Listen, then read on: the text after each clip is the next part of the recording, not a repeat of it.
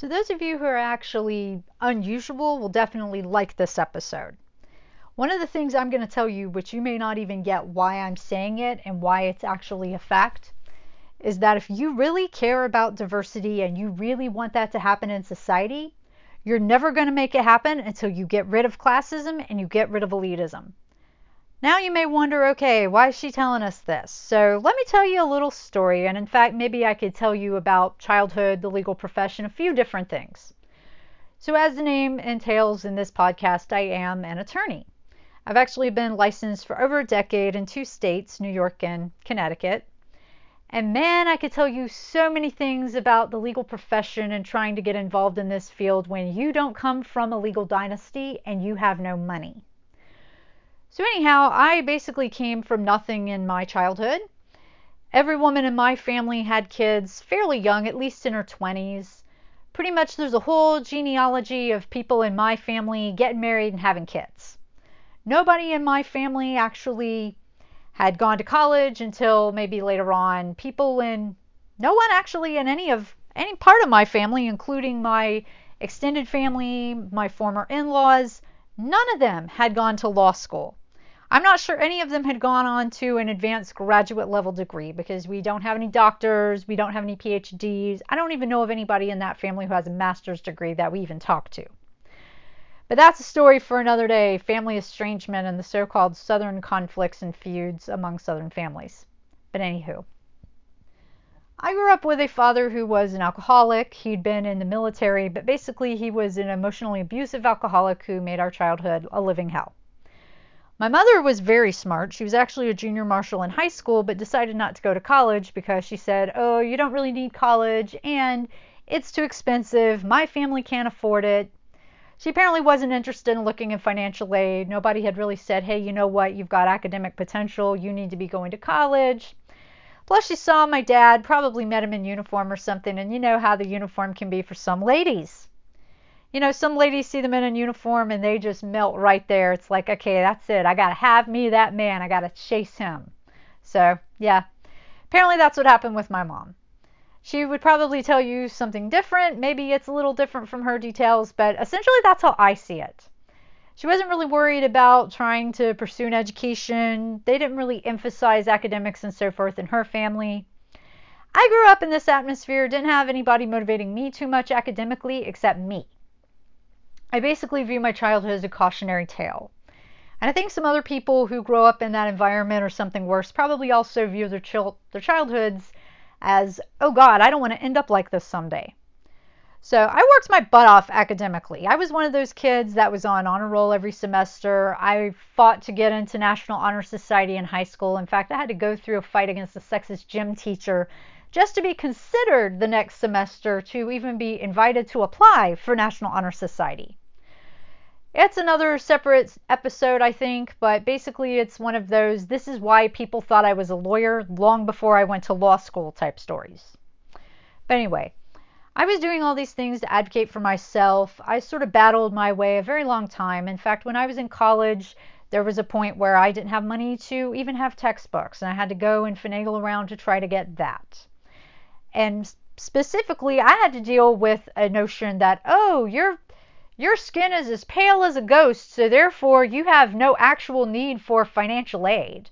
And I think because I never carried myself as a poor person, I didn't really embody white trash, even though my family lived in a trailer park. I didn't really speak like someone who was uneducated. I didn't use the phrase y'all. In fact, I phased that out of my vocabulary when I was a little kid. And I never wanted to be seen as ignorant or, I don't know, just all about religion and wanting to go get married and pop out babies the second I could. That just wasn't something I wanted to do. A lot of women in my family did that. In fact, that's pretty much the story of everyone else in my family except me. I was like, I want to go get an education. I want to go do a professional job. In fact, I even thought at first I want to be a doctor. Then I was like, no, I want to do pharmacy. And I actually took the pre-pharmacy major in college.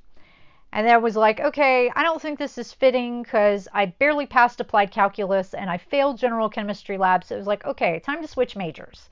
I don't want the past year and a half of study I've done to be a total waste of my time. So let's see. I'm interested in communications and psychology. And I actually ended up taking psychology because I'd already taken the science prerequisite, which at that time was biology. So I'd already taken biology. I did okay at that. And the only math you had to take for that one was statistics, which I was an ace at. So anyhow, I did that, went on to try to apply to law school, and I basically encountered the whole, why do you people not believe I don't have money conundrum. Nobody seemed to think that, yes, I don't get an allowance from my parents. I have to work and earn my own money. I don't get to drive around in a fancy car. I don't have money to pay tuition out of my dime. Most of my aid going to my undergraduate university, which was this small liberal arts school in Atlanta, was a need-based grant. And in fact, I chose that school as opposed to UNC Chapel Hill, where I also got accepted for undergrad, because UNC Chapel Hill demanded me to come up with $10,000 that I didn't have. They required you to take a separate SAT test called the SAT-2, which I don't know that they still have this today, but they also required you to do that.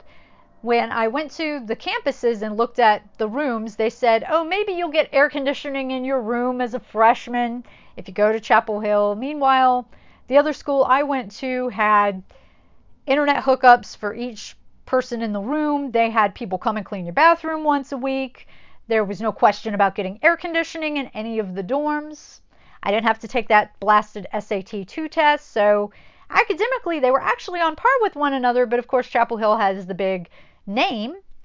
And my mom was like, I think you would do better at a smaller school where they're not obsessed with sports, which I was never a sports person at all. In fact, to this day, I'm really not a sports person. You do not want me on your team for the most part.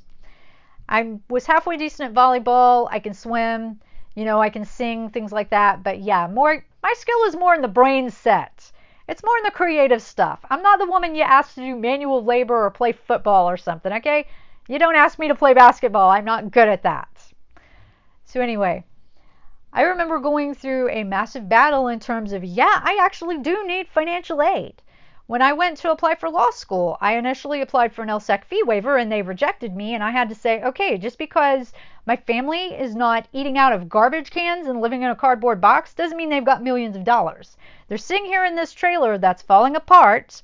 They're sitting here not having money to pay bills. I'm not getting a financial allowance from anyone. I had a work-study job that I was even allowed to keep my income from. I also had another job, and in fact, my senior year of college, I had 3 jobs. So it's like, I have to kind of take care of myself here. I don't have anybody to hand me stuff. I don't have some sugar daddy to finance me. I didn't even have a relative who was a credit-worthy cosigner to cosign on loans for me. So that was another big problem when I came to law school. In fact, when I got there my first semester, I had a scholarship where you had to be in the top 50%. And literally, law school is a big fat grade competition. And one of the things that they don't tell you is half the key to passing law school is basically having enough money to buy study aids and buy bar review courses. So there were people who had the money to go and pay for bar review prep, and they also had money to pay for Barbari's law school study courses. So there were people who had money to do this stuff. Meanwhile, I'm somebody who's moved from my job and my life in Atlanta all the way to Connecticut, had no way to transfer my job, had no way of getting my own job during that time because they don't let you work in your first year of law school especially. They don't like you to have a job if you're going to be a full-time 1L. So I literally was like, okay, how in the world am I going to pay for law school? And I remember when I lost the scholarship, because I was literally 1 rank away from keeping that scholarship, I had to figure out how was I going to stay. And I was to a point, honestly, where if I had not been able to find my now ex-husband to co-sign for me on a loan, I was going to have to work as a stripper and live in my car in order to pay tuition. And the reason I was going to do that was there was no freaking way in hell that I was going to have something that I earned on my merits academically be taken away from me because I wasn't born to money. See, I felt like my life should not end up like the Reba McEntire song Fancy, or that I should have to go become a drug dealer or a stripper in order to stay in law school. And actually, that's another big problem in terms of trying to do the legal industry and kind of doing that profession in general. I'll have to kind of break that down for you guys, but that's a little bit of sort of the stuff I had to deal with. I discovered even when you are studying for the bar and you are applying to become a lawyer, which is not just pass the bar, it's you have to go through a character and fitness committee. It's basically a classist process. And if you don't believe me in terms of this whole classist process, in terms of law school, becoming a lawyer, all this stuff, I remember when I went to a tour of Columbia University and the admissions guy said to me, oh, you shouldn't go to law school unless you have enough money to do that. And all these law school manuals kind of said the same thing. The ABA also said this. And it's like, okay, if I waited until I had enough money to go to law school, I'd never be able to go. In fact, my parents had so little money, I wouldn't even be able to go to community college. In fact, the year after I started going to my school, my sister applied for, got accepted to community college, and had to leave because my parents could not pay the tuition that the school thought that they could afford. So my sister literally had to drop out of school because of finances and not being able to afford it.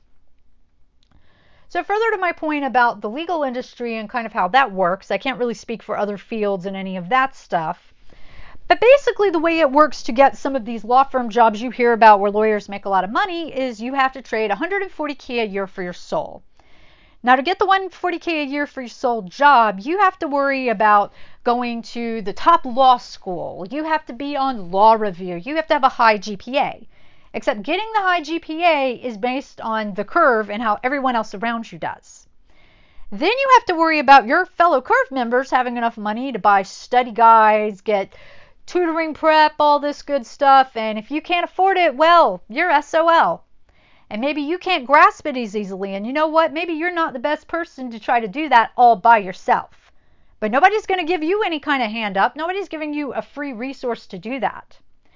And then I remember when I had attempted to apply for the bar, they basically hold any kind of credit history, any kind of debt you have against you. So if you're a poor person, you're having to live off credit cards in order to survive. They don't give a shit. They don't care if you spent thousands of dollars to go to Aruba or if you were spending that money to put a roof over your head and buy food. And they don't care if your parents have no money. Their attitude is, oh, you have debt. That's a cardinal sin. Never mind the fact that I didn't even have a traffic ticket on my record. I had no criminal history. I had no unpaid child support. I had none of that, but they wanted to harp on me and give me attitude about unpaid credit card debt that I'd managed to pay minimums on throughout college. And then got harangued and hassled because I didn't have a bunch of money to go pay these things off. So you know what? When you look at statistics, it says a lot of people who fit in the poor category are, guess what? People of color. Minorities, right? And there's a lot of people who immigrate to this country, and guess what? They're minorities. A lot of those people didn't start here with a crap ton of money. They don't have hundreds of thousands of dollars, can't buy their kids the best study aids and pay off their credit card debt and hand them allowances and so forth. So basically, these firms won't even bother talking to someone if they didn't go to a T1 law school and they don't have this perfect record to get these high grades or be on law review, which is all about grades. Doesn't matter about anything else, what your circumstances are, if you had kids at home, any of that. So to me, it is laughable when I see some of these businesses, and especially legal ads, I've still seen some of them now, where you could have, they want you to have, say, 5 years of experience, 5 years of being an attorney. We've gone out in the world, you've done professional tasks in the legal field, where you've represented clients perhaps, or you've looked over contracts and you've done legal analysis for someone. They ignore the experience part and then say, must have excellent academic credentials and have graduated from a top law school. So basically it's like saying, you're going to put out a PR statement saying, oh, we care about diversity and we want that to be an initiative, but then in order to work at the firm, you insist that they go to a T1 law school and have excellent academic credentials when they've been practicing for 5 years, maybe even 10 years. I've seen ads that required a bunch of experience and they give a flip about where you went to law school and what was your law school GPA, what was your class rank. Oh yes, because 10 years later that really makes such a freaking difference as to your effectiveness as counsel. Like that's actually relevant to your ability to lawyer. And let me tell you something, it is not. I actually worked as a certified legal intern when I was in law school and I was dealing with family law. I took the family law class and ended up getting, I think it was a C. I don't know if it was a C or a C minus, but I think I ended up getting a C in family law. Yet I was doing family law cases that we were winning motions on. In fact, I even wrote a motion, argued this in a family court case in Connecticut in Superior Court, and Our client ended up winning that motion. And we were doing this paperwork, and we had professors who were like, good job, you're doing this well. So you know what? The grades you get in law school have nothing to do with your ability to practice in real life. It really doesn't. Even when you take the bar exam and getting your grades and all that, you don't use a lot of that in the real world of lawyering. One of the best places where you do use things in the real world of lawyering is actually doing a legal internship or working at a legal clinic like I did, or going out in the community and working on some kind of endeavor to help people. In fact, I will never forget that there is an indie film clinic in New York that had started up when I had started with my film company. This was like a few years after I started doing that. And I think at that time I had been working with that film company for about 4 years. So I asked them whether they were more concerned about pedigree or if they were more concerned about somebody's practical experience, because I was here at this film company, was building my database and my contacts in terms of creative clients and having people who trusted me and, were more likely to listen to me, take guidance from me, and kind of had trust with me, which is essential if you want to be an attorney who effectively has clients and does a good job at it. And they said, oh, send a resume. Oh, we'll look at that. And did you know something? They seemed way too obsessed with where I went to law school and never contacted me at all. To this day, never heard anything back from them about that at all. There's also another organization called Volunteer Lawyers for the Arts, and the Yelp reviews I read on that organization were appalling. Basically, people had said, oh, these people are more concerned about getting billable hours for some big law firm rather than being concerned about the clientele that walks in. And, that straight up disgusted me. I'm like, you know what? I would never recommend somebody go to some of these places. I would recommend individual lawyers that I know. People who might be willing to cut them a break, who might discuss with them, somebody who specializes in dealing with that client population. I sure as hell would not refer them to some of these legal clinics where the only people they staff as volunteers are people from these elitist law firms who are known for having no personality. This is something I find even funnier, in fact, is that some of these places, these law firms, will complain about, oh, the lawyers are such jerks to our support staff. Oh, they're jerks to clients, and we want them to be nice people. And it's like, you want them to be nice people, but you want to recruit them from the same old elitist hell pits that you keep using and you hold up like everybody from there is Jesus or something. And another big thing I should tell you about law school is that it's kind of bred to give people the idea that they're God because they're going to law school. I, on the other hand, have never thought I was God because of going to law school or getting law licenses or doing the things that I've done in career. I can't really stand people who kind of have that attitude. And I have seen the legal elitism, and my God, you would not even believe it. You would be disgusted, you'd be appalled, you'd be like, oh my God, why the hell does this person have clients, and why are they trying to work in entertainment law? And in fact, I hear so many complaints from people I know in entertainment who will tell me, oh my God, they'll talk about how much they dislike lawyers, and they tend to forget I'm a lawyer because I just don't like lawyers myself either. It's like, your gripes about them are probably not even close to my gripes about them. I've got even more, and I was there and I saw it, You only saw a glimpse of it. I've seen like the entire onion unpeeled, You've only seen that top layer. I've seen all the layers, dude. So I don't know how it works in other industries, but definitely for the legal field, I'm like, okay, stop demanding people be from T1 law schools or top law schools, great academic credentials, if it's not some entry-level job. If you're requiring somebody to have at least a year of experience, you need to get the hell over that, and you need to look at somebody's actual skill set, their actual experience. And especially if they've been doing it for more than that time, it's like, what the hell is wrong with you? And supposedly you're about diversity. Well, you're sure as hell not getting diversity when you're looking at everybody from the top law schools and law review and all this, because a lot of these people are kind of sheltered from the real world. Some of these people are part of legal dynasties and have never dealt with a true crisis. These are the people that I would never put in a million years in legal aid or some kind of clinic to help someone, because they tend to patronize and be complete assholes to people like my sister or people like my mother who might go to one of these places and want to get help, but then don't feel comfortable talking to that lawyer because they think he's nothing but an elitist douchebag. So seriously, if you really want to fix diversity and you want to include that in the world, stop looking at people based on what school they went to and obsessing over this Ivy League bullshit. The Operation Varsity Blues already kind of showed us what bullshit it was if you didn't already know. And aside from that, it has nothing to do with your personality or your character. And if you think it does, I am happy to enlighten you otherwise.